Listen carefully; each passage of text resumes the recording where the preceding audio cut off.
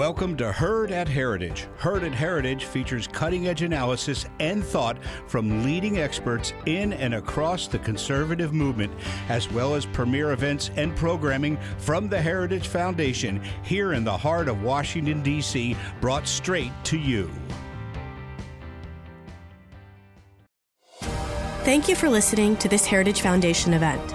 Every day, the Heritage Foundation holds important events with respected and influential leaders and policy experts on today's most important issues.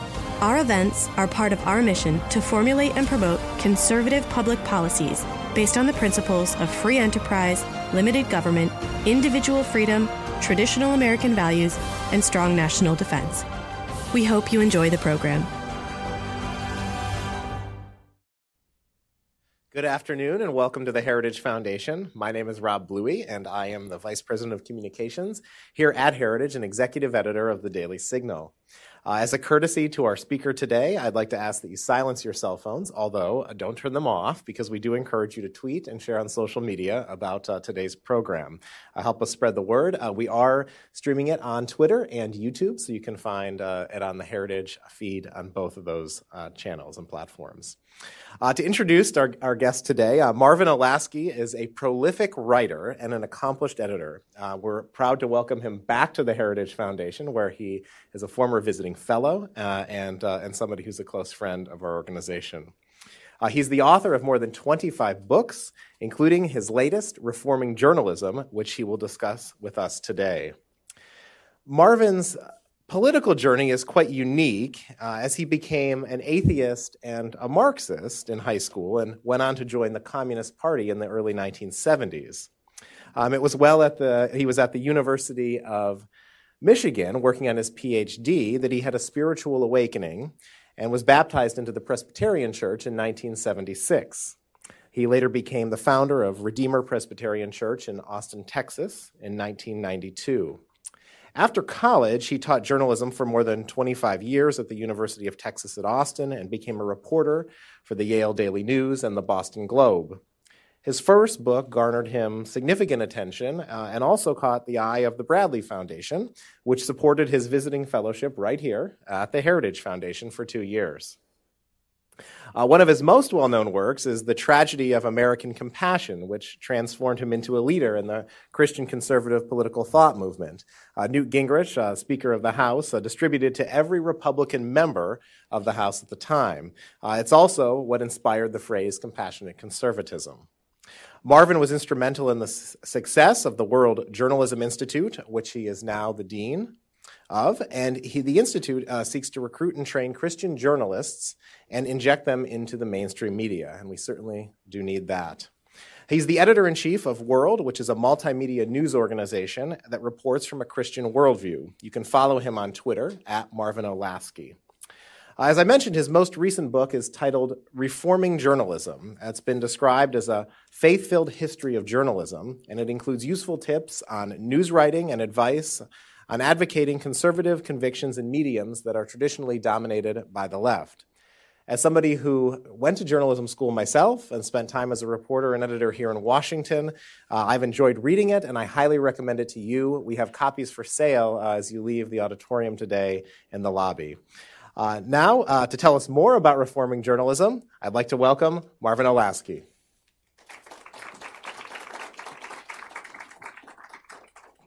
Well, thank you, Rob.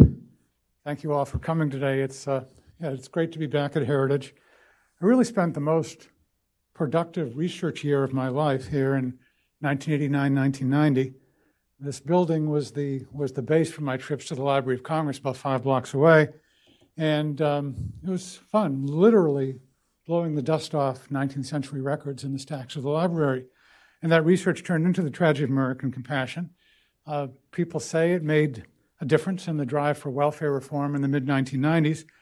I like to think that change helped several million people move from the welfare rolls into productive work. So I'm grateful to Heritage for that contribution to fighting poverty in America.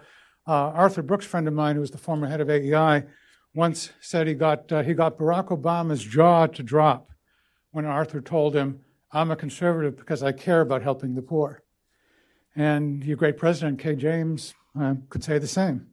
So I am grateful to Heritage for spending that year here with the nefarious background that Rob referred to.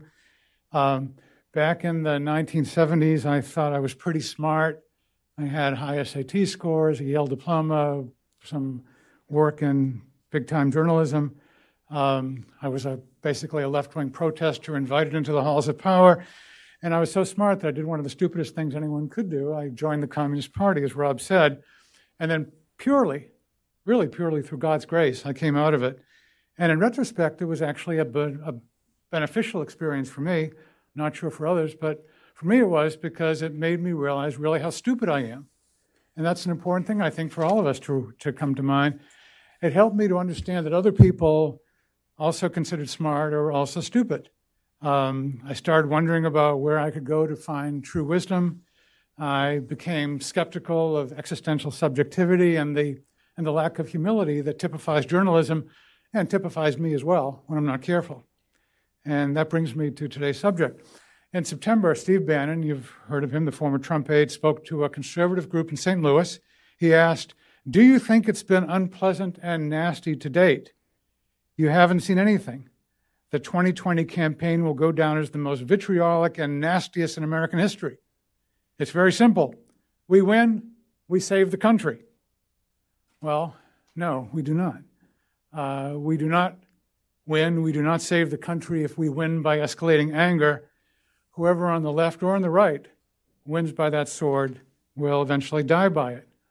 And, just a little history, since this is what I studied a lot. The United States really has been exceptional. I know there's a debate about that. Of all the revolutions I've studied, the American Revolution is the only one that did not become disastrous. Revolutions in France, Russia, which I became familiar with in my communist days, China, Cuba, Cambodia, other countries, they all started with ideals that quickly became idols. And that could happen here, not next year, I don't think, probably not in the next decade, but could happen. I visited Argentina last month with its cycles of inflation. That could happen here. We could become even like Venezuela, where class warfare has hurt all classes. And journalism bathed in vitriol is now part of the problem. So if we keep escalating, our cultural decay, our eventual debt-driven national bankruptcy will lead more people to go from fierce words to sticks and stones. The old objectivity never was all that good. It certainly doesn't work now. Other alternatives.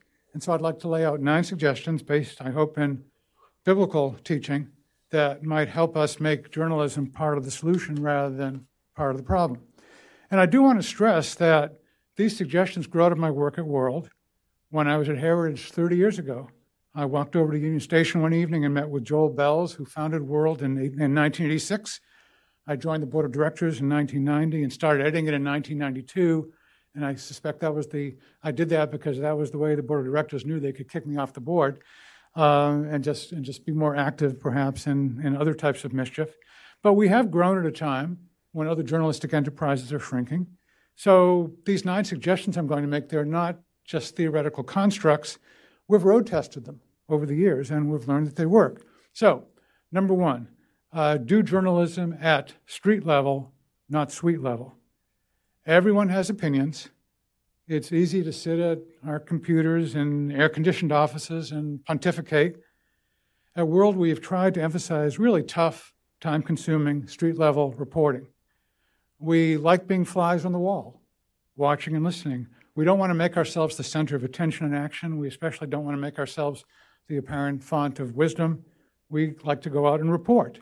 And reporting has fallen into rare circumstances these days. There's so much opinion journalism, there's very little reporting. People actually listening, paying attention, watching, describing. That's number 1. Number 2, sprinkle salt, not sugar. Some of you here may work in corporate public relations departments. I did that for 5 years. Some of you are in nonprofit offices or congressional suites. I've had some experience there. And I know that the job for people in that situation is to make your organization or your boss look good. I did some of that. I worked at DuPont for 5 years. Again, it was great educationally and financially. But the task really was to hand out sugar. sweet statements that sometimes covered up the truth. And that's not good journalism. And sometimes people are forgetting the divide between good journalism of actually going out and really trying to honestly report what's going on without doing it in a way that's designed to popularize, publicize a particular group or organization or individual. And sugar isn't very helpful either. It just gives us sugar fixes. These sweet statements often cover up the truth. It's not good journalism. At World, we try to be salt. Salt adds taste. It's also a preservative. That's our goal, and that makes us unpopular in certain quarters, including sometimes certain conservative quarters, because, number 3, we try to avoid entangling alliances. We can be salt, not sugar, because we don't have to scratch the backs of other organizations, even when they scratch ours. World, I am, I hope, a Christian first, a conservative second, but I am a conservative. World largely can be the same way, but it's not part of the conservative movement. We are not part of the evangelical movement either. We can and we do criticize other groups. More than 20 years ago, 23 years ago actually, World was a member of the Evangelical Press Association. We learned that the EPA Code of Ethics prohibited criticism of other EPA members. That made it a mutual protection society. And sometimes organizations, our organizations, conservative or Christian, sometimes are. We resigned from that EPA. We've tried to avoid such entanglements ever since. So independence is really important. Number 4, we like to publish sensational facts, but we try to use understated prose. Much of journalism has become like a movie franchise, Scream 1, Scream 2, Scream 3, and so forth. People who get paid by clicks create clickbait. That's not healthy for consumers or producers. We do have lots of sensational news. At World, we try to tell it, not scream it. And that's also very different, sadly, from a lot of journalism these days. And number 5, we try to remember the theological reason for not screaming. The sky is not falling because God holds up the sky. We had a flood a long time ago. God promised not to send another one. This year is the 75th year since we invented nuclear bombs and used 2 of them on Japan. It is absolutely miraculous that during decades of Cold War, we did not have a nuclear war. There were times we came close. I'm not aware of any time in human history that a massively effective new weapon hasn't been used for such a long time. I mean, that's amazing. It's not natural, it's almost supernatural. And when I think of this, I really am filled with thanksgiving, and you should be too. God is so great that we can't get our arms around him, but he's clearly had his arms around us. Nearly 500 years ago, John Calvin wrote about how we ought to gaze upon God's works that we may be restored by his goodness. And with all the rotten stuff that goes on, still, amazingly, we haven't had the disaster that I think anyone would have predicted we would have had by now. I looked at predictions back in the first decade of the century, and people were predicting that there'd be nuclear bombs smuggled in, and people were even giving odds, better than 50%, that we would have a nuclear incident in this country sometime in the next 5 or 10 years. Well, that hasn't happened, and I guess we keep praying that it hasn't happened. But God's work, keeping us from killing each other with death toll in the billions, is really a miracle of mercy. My apologies for preaching. Do I hear an amen from anyone? All right. Okay, 6. Now that I've moved into theology, let me wade into some deeper water. You may know the truth sung by Bob Dylan, you're going to have to serve somebody. Beliefs of some kind, also known as worldviews, direct all reporting and writing. Sometimes in a very implicit way, sometimes explicitly, but there's not even the simplest story is without some degree of a position on something. When firefighters fight fire, we cheer for the firefighters, not the fire. When we have discoveries that help people fight cancer, we are glad of those discoveries. We're not cheering for the cancer. And these days, a lot of people think that stuff that used to be popularly understood as actually social cancer of some kind, well, we're not cheering for the social cancer either. But all reporting in some ways is directed reporting. In the 20th century, some journalists pushed back against what used to be called objectivity And some still argued that in objective reporting, the reporter could function like a camera. But people increasingly understood, we certainly did, people in journalism certainly did, that what a camera shows depends on where we point it, what kind of lens and film you have, and so on. And so to update the metaphor, you are more than your smartphone. Where your smartphone records depends on where you're standing, where you point it, when you turn it on, when you turn it off. You decide which photos and sound to keep or show or play back. When covering stories, reporters decide all the time what's most important to present and what to ignore. Okay, beliefs, judgments, ideologies direct those decisions. Directed reporting. So what does that mean? Does that mean it's hopeless, that it's just everything's opinion? Well, not exactly. Now, in feature stories, particularly the choice of a protagonist, an antagonist, mission, obstacles, we call this PAMO when we're running our World Journalism Institute. In all stories, at least feature stories and even simple stories have protagonist, antagonist, mission, obstacles. The basic structure of a story is someone does something because, but, and then you have the tension that comes in. Again, reporters decide who the someone is, what the something is, what the but represents, and worldviews are important. And that, again, I stress that because this leads to almost sometimes people throwing up their hands. Okay, if conventional objectivity certainly doesn't work, then it's all subjective, right? It's opinion. Well, this brings us to point number 7 here. In World's mission statement, we try to provide biblically objective journalism that informs, educates, and inspires. Biblical objectivity. It's so different from the conventional notion of objectivity that some people have a hard time getting their arms around it. So I'll try to explain. For 23 years now, I've owned and mostly lived in a tall house on a hillside in Texas. Except being Texas, it's called Edwards Mountain. It's a hill. The house sways slightly when heavy winds hit, and that initially made me nervous. Pretty tall, and you can be on the top floor. You feel some movement. But the builder of the house lived next door, so I could actually ask him about the construction. And he showed me it was pretty solid and hasn't fallen down yet. He knew how the house was made because he had made it. Journalists conventionally, throughout the 20th century and still these days, sometimes describe objectivity as getting opinions A, B, and C, then quoting them equally. But say my neighbor down the street says my house will fall down if the wind gets to 10 miles an hour. And maybe a neighbor across the street says, well, it's made of kryptonite, and it would reject an attack even by Superman. And then maybe a third neighbor on the other side says, my house is made of cheese, it will fall apart in a hurricane, but don't worry because I can eat my way out of it. If I quote all their opinions equally, will I have an objective story? Well, no.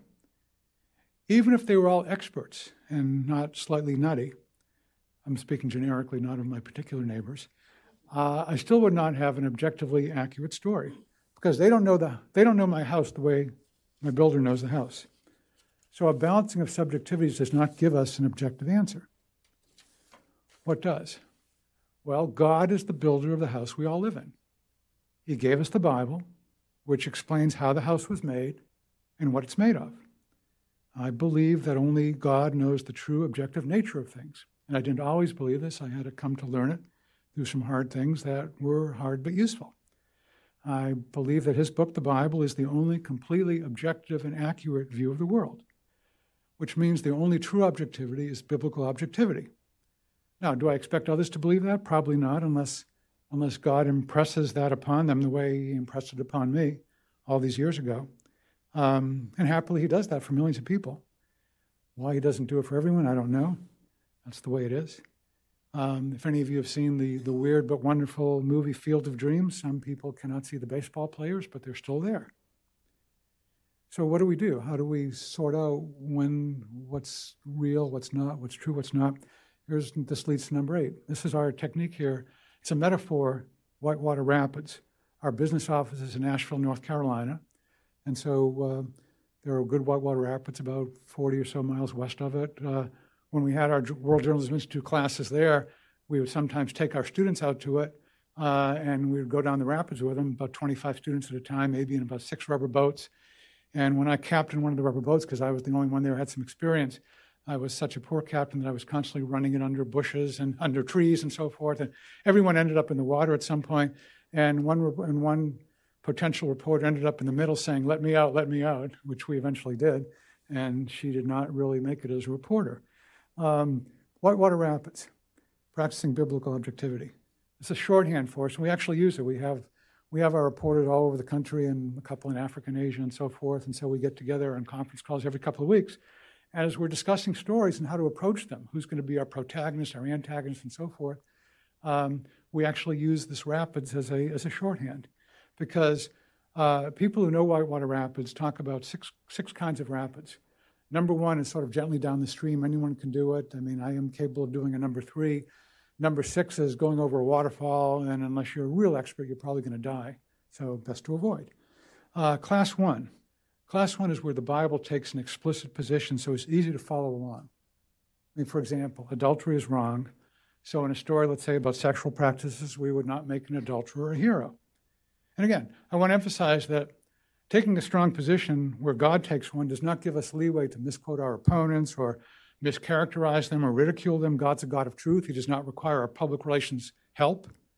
But nevertheless, here's a clear position, and that will influence the way we tell the story. Class 2, the Bible takes an implicit position. For example, parents are responsible for the godly education of their children, so we do support Bible-based schooling at home, in private schools, or in public schools if the parents think that's best for their particular situation. But we don't think those schools should pretend that God doesn't exist. I mean, that's not neutral. Pretending that God doesn't exist, that's taking a very definite position. So in Class 2, again, we will take a position, but we may not be as strongly. We will certainly acknowledge, as we always do, alternatives, but we'll still say there's something that the Bible shows us is right and something wrong in this. Class 3, partisans on both sides can quote scripture verses, so only careful study through the Bible leads to biblical conclusions. For example, one of the things we try to do at World, we talk about showing concern for the uns, the unborn, the uneducated, the unemployed, the unsafe, the unchurched, the unfashionable. But what's most important is not whether we feel righteous, it's whether we are helping or hurting. Since all people are made in God's image, with the capacity to be creative and productive to a greater or lesser extent, I think we find from both biblical teaching and experience that payments encouraging people not to work are often harmful rather than helpful. And we'll come at it that way, and we'll acknowledge this is a hard thing. You know what we do when there's a person at Union Station asking for money to give, to not to give. I mean, this is hard, and it requires experience and discernment, and still we probably get it wrong a lot of times. But we would still say there is biblical teaching here that's very useful on this. And then we come to Class 4, where there's no clear biblical path. We can bring to bear a significant historical experience and a biblical understanding of human nature. I mean, for example, we should not trust tyrants to honor peace treaties. I mean, we see teaching from the Bible about being suspicious in those circumstances, and history shows that as well. And certainly from my own Communist Party experience, I learned that personally. Class 5, there's no clear historical or psychological trail, but there's some experience that leads us to be wary. I can choose one particular example because we're sitting here just off Capitol Hill. We should not expect efficiency from big bureaucracies. There's something we learn from history and human nature that something's gained, but something's lost in that process. And we should not be surprised when we have big plans and big projects and they actually turn out to be harmful rather than helpful. And then Class 6, again, this is like the going over the waterfall rapids. We're on our own. I mean, for example, specific foreign policy matters or foreign trade agreements. We Class 6 rapids, we will balance different perspectives, and our coverage might be similar to that of a traditional AP story before the AP became very politicized, but a generation ago, you would see that balancing of subjectivities in an Associated Press story, and we will do that also. We won't be very different from that traditional approach, because we don't know, and we try hard not to either overuse or underuse Scripture. I'll tell you, when I first became a Christian in 1976, one of the first things I saw, I went into the church starting to go to, and there was a group that was rating members of Congress on their votes and whether these were good people based in the Bible or evil people. One of the questions was, should the U.S. relinquish control of the Panama Canal? And if you were against that, you were on God's side. If you were for that, you were on Satan's side or something like that. And even then I could see this is pretty silly. There is no, unless I've missed it, there is no book of the Panama Canal in the Bible. And it doesn't tell us what to do in some situations like that. Great discernment is necessary. And we won't pretend to say we know what to do. We may sometimes give our opinion, but we say, we don't know. We're very fallible. We're not experts. So classification in this way, and we use it. We've been using it for 20 years. I think it helps us to avoid overusing the Bible, which is a tendency among some theological conservatives, or underusing it, which is a tendency among some theological liberals. So we do try to take strong stands where the Bible is clear. We avoid doing so when the Bible isn't. And we have the opportunity to get things right by trying to practice biblical objectivity, but Christians are not immune to the temptations and pressures that affect other journalists. And that leads to my last point, number 9. As J.I. Packer, a great theologian, summed up the Bible's teaching, God saves sinners. And that's really important. God is not saving good people or wonderful people or holy people. God saves sinners. And really all world's reporting and writing is based on the understanding that God is holy, we are sinners. Christ's sacrifice bridges the gap. The heavens declare the glory of God, but the streets proclaim the sinfulness of man. So biblical journalism emphasizes God's holiness and man's sinfulness. And we try to do this, again, being very careful not to mischaracterize or abuse or think of our opponents as forever enemies, because some of the people, this is the week of the pro-life march here, some of the strongest pro-life people are people who were formerly abortionists or proclaimers of abortion. So God saves sinners. And we try to show this in our reporting in World, and we have a podcast, the World and Everything in It, that I recommend to y'all if you're walking your dog or doing stuff like that.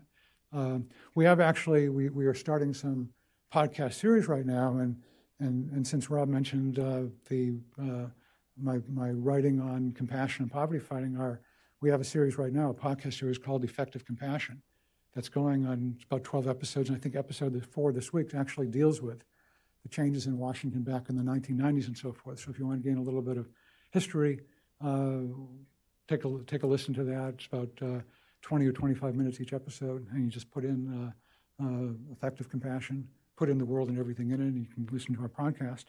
And then we also have just our World Journalism Institute for college students and people up to age 30 or so.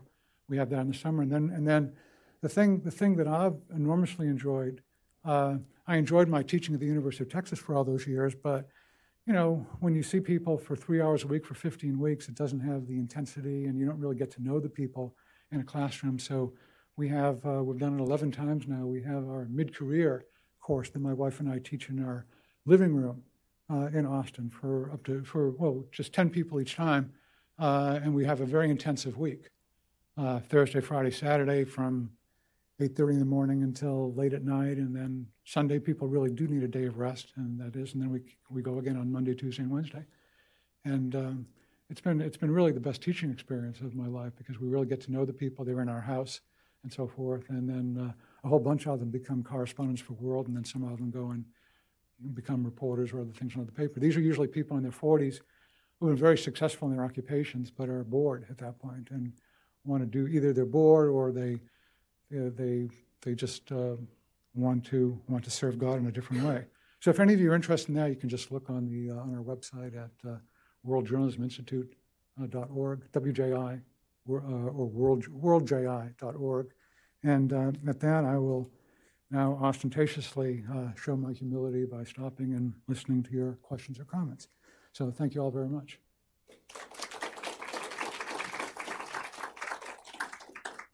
Marvin, thank you so much. Again, I encourage you to pick up a copy of the book in the lobby. We're going to take questions. I have a couple that I wanted to ask you, and I want to pick up right where you left off there at the end, specifically when it comes to the next generation of journalists. You obviously have devoted yourself to to this particular endeavor to make sure that they're better prepared as they enter the world. We also live at a time when it seems trust in institutions has reached significant lows, historic lows, and journalism is no exception to that. So two-part question. Do you see that ever changing? Do you see that faith or trust in journalism ever increasing back to the level it may have been in the past? And what is your message as you send people out into the world, either whether they're in their mid-40s or whether they're coming out of college, to do a better job in their own careers? And you probably need it. Yeah. You asked, will this ever change? Ever is a very long time. Will it change in any relatively short period of time, like the next several decades? I'm hopeful. Don't expect it, but I'll tell you, I'm hopeful because we've had other situations where trust in journalists was almost non-existent, and journalism popped back. Just give you one example, and I've written a couple of books on early journalism history. Journalists back in the 1600s and 1700s early 1700s were really hacks completely. I mean, they were basically their job description was basically to do public relations for the king or the royal governor. Let's say when he came here in the colonies, no one expected they could actually read anything truthful there. It was public relations, pure and simple. In the 1730s in New York, there was a fellow named John Peter Zenger who decided to tell the truth, and he was in the Dutch Reformed churches there. On Sunday, he heard about telling the truth, and he didn't want to do something different the next day. So he started telling the truth about a royal governor named William Cosby, governor of New York, who, among other things, stole land from the Indians, stole sheep from various settlers, just a thoroughly nasty guy, and he told the truth about this guy. And of course, was thrown right into jail because he was breaking the law at that point. Both custom and law at that point was the journalist's job was to make the king or the royal governor look good and not tell the truth. Zenger stuck with it. He spent about 8 months or so in prison. Then there was a trial, and at the trial, his lawyer, a fellow named Andrew Hamilton from Philadelphia, proclaimed that the jury should become what later in legal parlance became a runaway jury. Regardless of what the law said, Hamilton talked about how Elijah in the Bible spoke truth to power in Ahab, and other people did the same, and John Peter Zenger was doing the same to this vile governor, Bill Cosby, and thus should not be in prison. The jury became a runaway jury. They took their own liberty in their hands by saying not guilty, not guilty, and then when asked by the the justice who was presiding, how can you say that? They just kept saying, not guilty, not guilty, not guilty, because if they gave a reason, then they would be in direct opposition to the law. That started to change the opinion of journalists. It started to change journalistic practice. After that, there were no journalists in the colonies sued for a libel by the royal governor or others in that way. 40 years later, you had an American Revolution led by a journalist, a failed brewer, but a very good journalist named Samuel Adams. And he had total trust by the people in Boston, the Sons of Liberty and others, because they saw him not as the hack, but someone who told the truth. There was an enormous change at that point. Journalism was in very high repute from the colonial period for the next few decades. Started to change back a little bit in the 1850s, popped back somewhat in the early 1900s when there were muckrakers who mucked rake, but nevertheless were looked upon as honest people, and generally they were. So you've seen this roller coaster all the time. So I can't predict when this will pop back, but if there are more journalists who become known for telling the truth rather than and sprinkling salt rather than sugar, then I think that could happen. Great. Let's see what's on your minds. I have other questions that I'd like to ask. We'll start in the back with Joe. And please introduce yourself and any organization you might be affiliated with. I am Joe Stars from the Fund for American Studies. I run our journalism program there. Marvin, I wanted to get your opinion on what you think of undergraduate journalism schools and what advice you give to students who want to study journalism. And also, I'm just curious, of secular publications out there, are there any that you admire or you think are doing a decent job now? Let me deal with that last question first. we have at World we have lots of fans, and sometimes they'll write me or come up and say to me, "Oh, I love World. I love your podcast. It's the only thing I read, or it's the only thing I listen to." And my response to that is a little bit of horror. I mean, I'm glad they like it, but no, I suggest no. I'm glad you read it, but you should read some other things too. And my recommendation, I mean, I used to say you should read the New York Times or the Washington Post. I don't do that anymore because it's become just so propagandistic. I mean, it was, but in a mild way. Now it's just over the top. The liberal publication that I recommend is The Atlantic, because it's coming from certainly a different worldview and a different political philosophy, but they're good writers, they're good reporters, and I know some of them, and they're good people, even though we disagree on this. So that's my usual thing these days. Yes, read World, but read The Atlantic also, and it's also you can read it on the website and so forth. As far as the journalism schools, I started teaching journalism at the University of Texas in 1983. And even though, I mean, they knew, I mean, I was very explicit about this. I mean, they knew I'm coming from a Christian perspective. They thought that was okay because they actually, I had been a reporter. I could speak that language and I could understand, and I was on the side of journalism and reporters. I wasn't calling them enemies in that way, even when we disagreed. What happened over the year, and at that point, the University of Texas Journalism School, the professors were mainly old reporters, old liberal reporters, Texas liberal reporters, which always made them interesting and cranky, but I enjoyed them, and they tolerated me. That changed over the years, so that when I left there in 2008, and relinquished my tenure, which amazed and horrified some people, but it was a really good decision. It's over the past dozen years, teaching is with World Journalism Institute is much better. By the time I left, a lot of the professors were Marxist, either hard or soft Marxist, who really had no journalism experience. They had PhDs in mass communications, and they knew theory in my opinion, kind of a twisted way. But they didn't know journalism. There were still a couple who actually had been reporters and really believed in writing and reporting and getting out and not sucking our thumbs and turning out our great propagandistic pieces. But mostly it was just pretty bad. So it was no fun anymore. I don't know if that's the way. I don't know intimately any other secular journalism program. I wouldn't be surprised if similar things have happened elsewhere. What I recommend for journalism education, again, these are Christian places I know, which is not everyone's cup of tea, but Patrick Henry College in Virginia, about an hour west of here, has some good journalism teaching by one of the students whose dissertation I supervised, Les Sellers. Dordt College in Iowa has good journalism teaching by our former Washington bureau chief, who, as journalists tend to do, you get tired of it after a while and you go teach. I could recommend a couple of others, but those are the two I like best. But it's hard. It's hard for students. Let's go here, and then we'll come over to this side. There's the mic. Oh, sure. Yeah, Reverend Michael Langer. I represent Ministry to State. It's the PCA's denominational ministry here in D.C. Okay. So I have two questions. They're interconnected.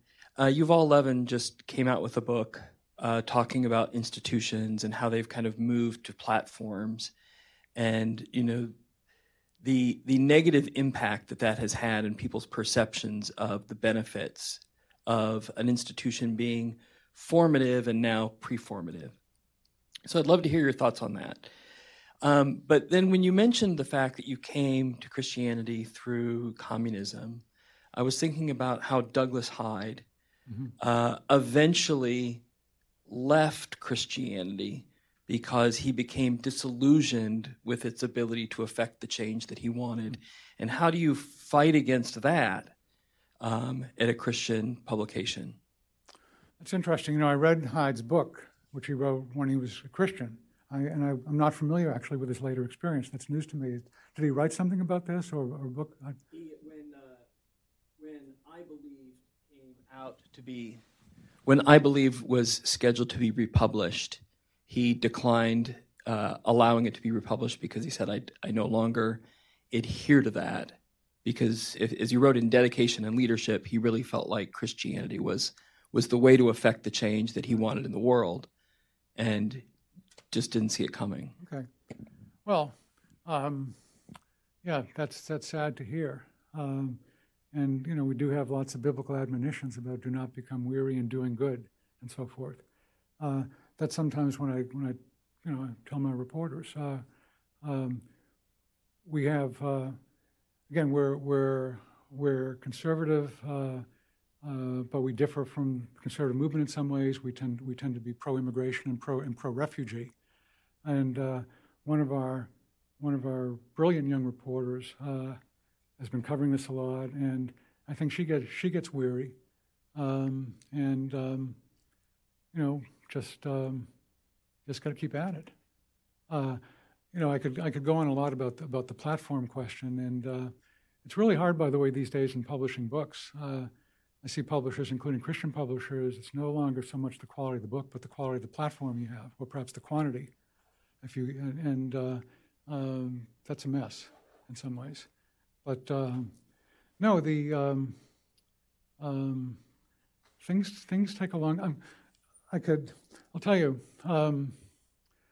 Flew in last night, and just as coming from Reagan Airport, and you all have this experience. You come in and you see brightly lit up, the same stuff there all the time. The big things, the Lincoln Memorial, the Jefferson Memorial, the Washington Monument, the Capitol, and so forth.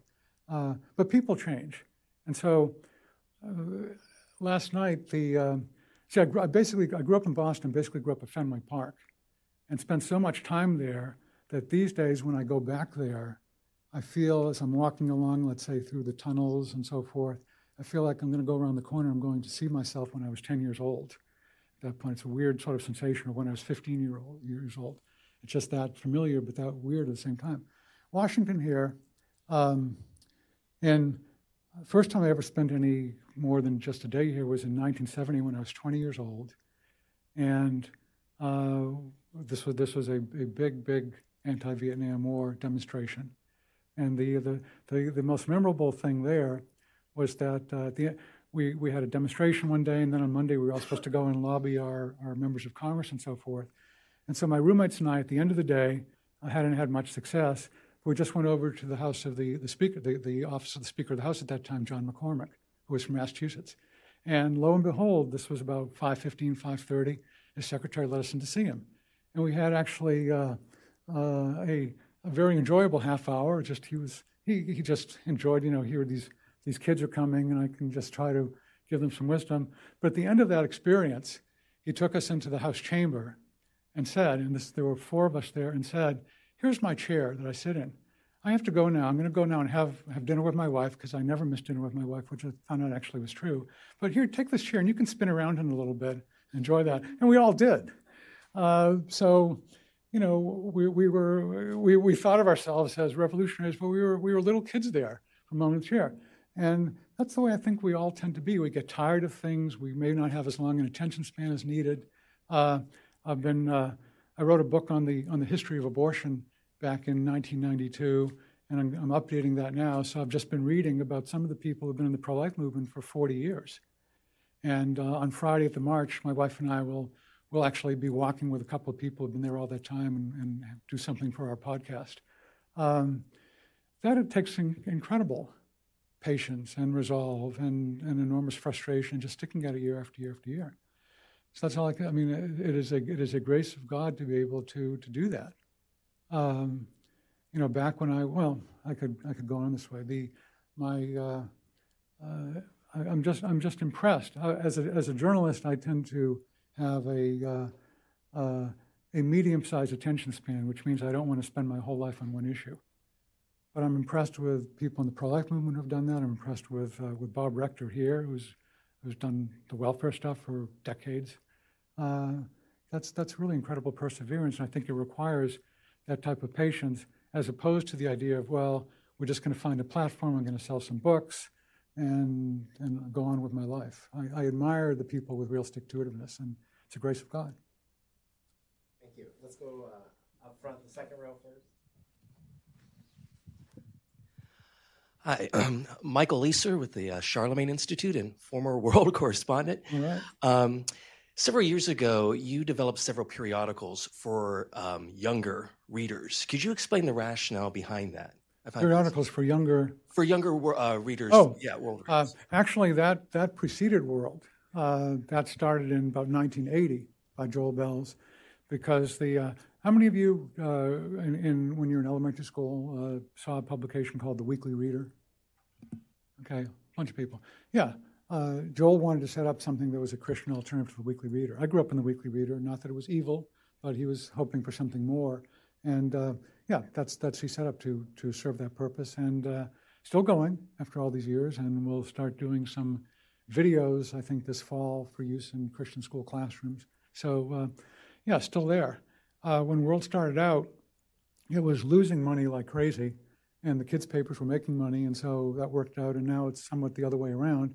World is not making money like crazy, but we do have maybe $1 or $2 left at the end of the year. Papa dollar and Mama dollar, and we're trying to breed. So anyway, but that's part of the enterprise to try to help kids develop a news habit. So let's go over to that side next. Greg Piper with College Fix. I interviewed you 20 years ago as a college journalist, so it's nice to see you again. I want to ask you about business models, because it seems like a lot of the problems in journalism is simply the way that you make money on it.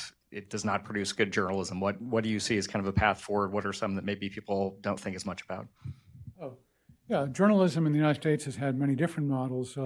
Originally, you'd see newspapers, say in the 1700s, early 1800s, they would be funded by a board of they didn't call them subscribers at the time, but patrons and so forth. Then it became an advertising-based model. You got circulation to be able to sell those people to the ads.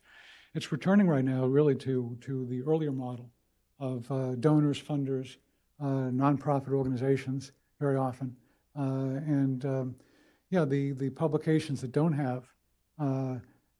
even either have one big sugar daddy or a lot of small ones are in trouble. And the big sugar daddy has its own sense of problems. I mean, with Bezos and the Washington Post and so forth, that's trouble. Much better to have a widely diversified group of donors, and that's basically what World is doing now. We have more money coming in from donations than from subscriptions or advertising or anything like that, and that's actually what I'm recommending to people. There are two people who have graduated from our World Journalism Institute who are now who have set up their own publications. One in a small city in California, and one trying to make it in a big city in Austin, providing an alternative. And yeah, I believe they are either in or will be moving towards a nonprofit model with donors. And if you have lots of donors, then you are free from having to the entangling alliance of having to follow what one particular person or small group of people is saying. So that's our goal, to have diversified giving. But that means you have to show people in the community that's worth doing, it's worth supporting. And you now hear on our World and Everything in It, you'll hear, listener supported World Radio. And in a way, NPR is our model, except NPR is mostly listener supported, some government money still. And they do such a first-class job of what they do from their worldview that we try the World and Everything in It. If you listen to it, it's NPR-like as opposed to sort of talk jock AM or kind of Christian radio as such. Marvin, if I could just ask a follow-up Sure. to that, and then we'll go down here.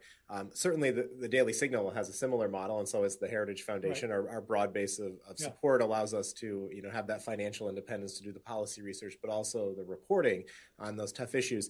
My question for you is, you have been editor-in-chief long enough to see the changes in terms of distribution of the content. Social media obviously plays a much bigger role, a significant role today.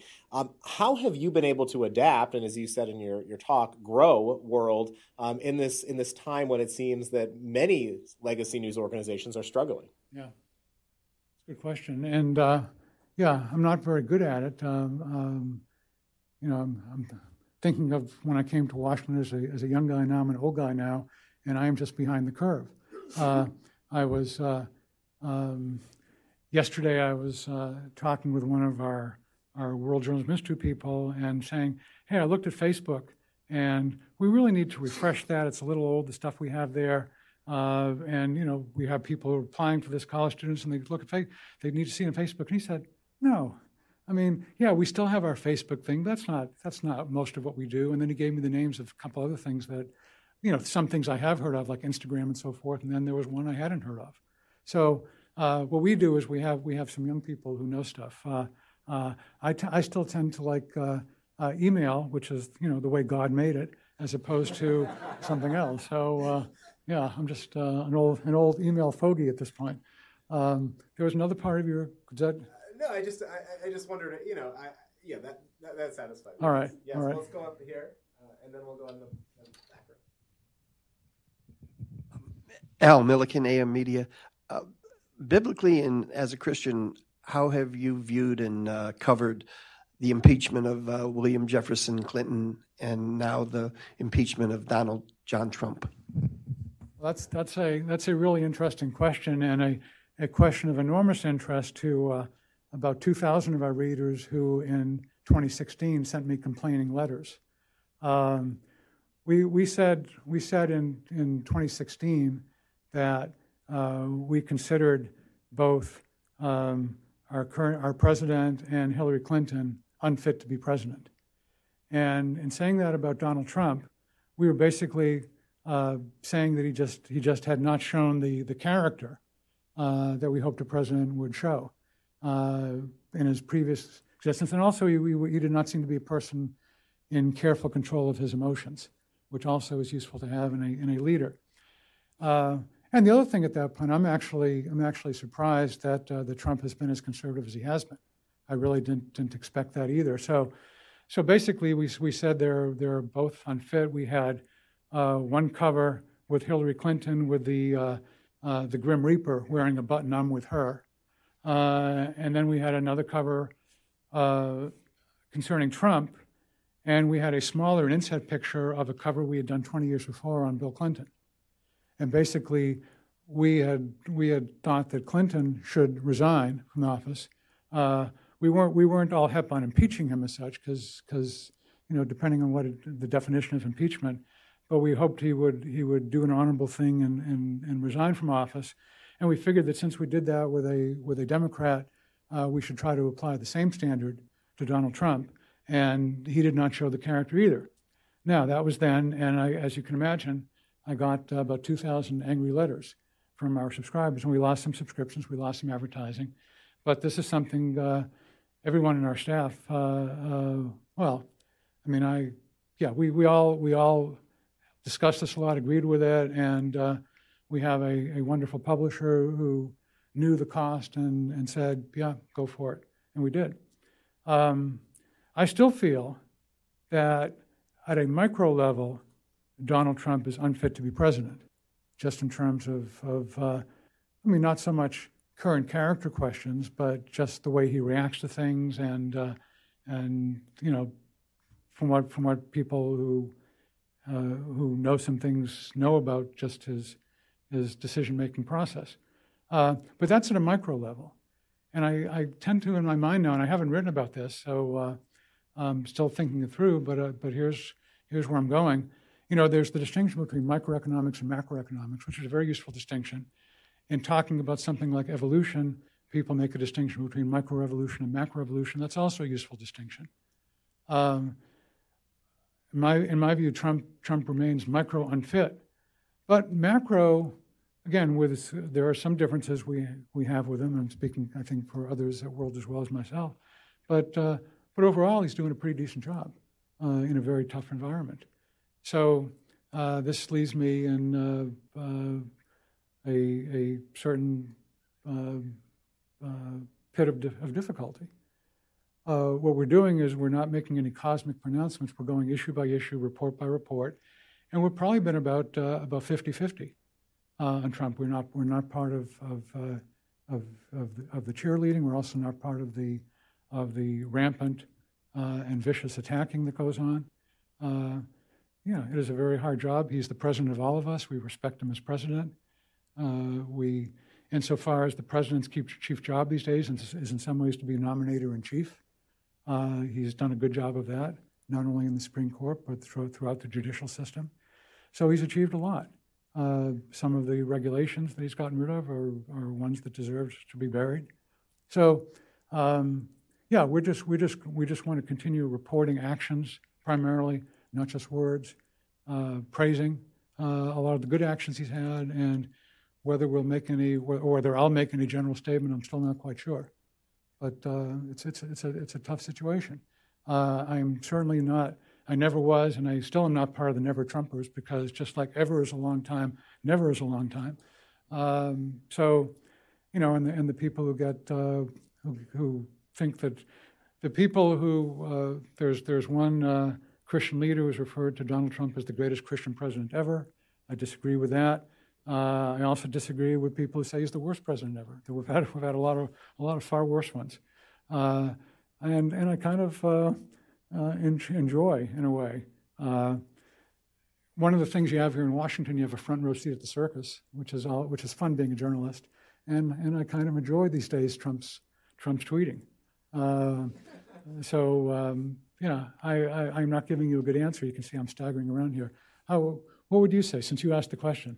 I'm curious as to what you're. Well, I was a never Trumper, but I think I was a never Trumper who now thinks I agree with much of with what he's done. But yeah, I also believe he really isn't morally or temperamentally fit for the presidency. Yeah, the problem is that Bill Clinton also. Yeah, basically, we just felt that World. I mean, I felt, and our other people, editorial people at World, felt that as a magazine, we needed to be even-handed, basically. So we didn't tell people who to vote for, and I certainly did not tell anyone who voted for Trump. I did not say you're wrong to do that. I think it's a mistake to be, again, calling him the greatest Christian president, but it was a very hard decision for people to make, and it'll be actually maybe not as hard a decision this time, since the Democratic Party has moved so far to the left. But depending on who they nominate, I think it's quite likely that they will nominate a person who is certainly macro unfit to be president, and perhaps micro as well. But the problem really is the Supreme Court. I mean, the Supreme Court has just taken so much power unto itself that the nominator-in-chief position is a really crucial position. So anyway, I'm troubled by this. I suspect a number of you in this room are troubled by it. You know, life is full of trouble, and it's part of realizing that this is a world that is a wonderful place, but it's full of sin, and we have to try to walk our way through it without drowning.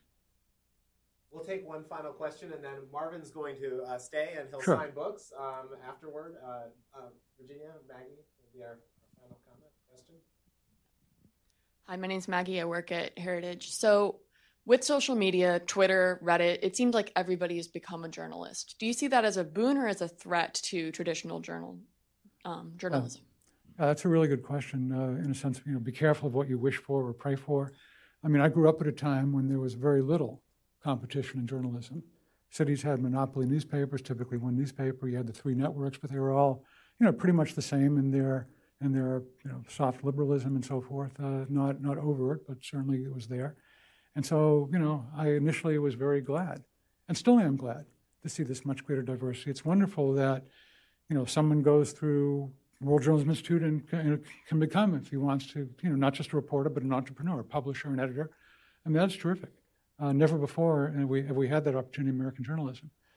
I mean, the problem comes is there really is so much fake news out there, and at least in the old days with the swampish liberalism, at least there was some check on just putting out stuff that was absolutely, totally, factually untrue, and that check no longer exists because so many people are no longer reporters, but just people who take other stuff and retweet it and so forth.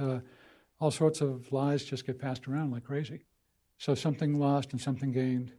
We're overall, I still like it, but there are problems and problems among reporters, and that's why we really try to stress that whether and this is why I can enjoy reading The Atlantic.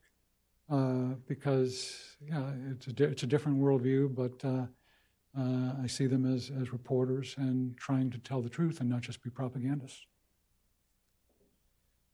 Marvin, thanks for sharing with us your wisdom and advice on journalism. Really thoughtful book, and your remarks today. We appreciate it. We appreciate your leadership of World, and we thank you. We hope you'll come back to the Heritage Foundation in the future. Please join me in thanking Marvin Olasky.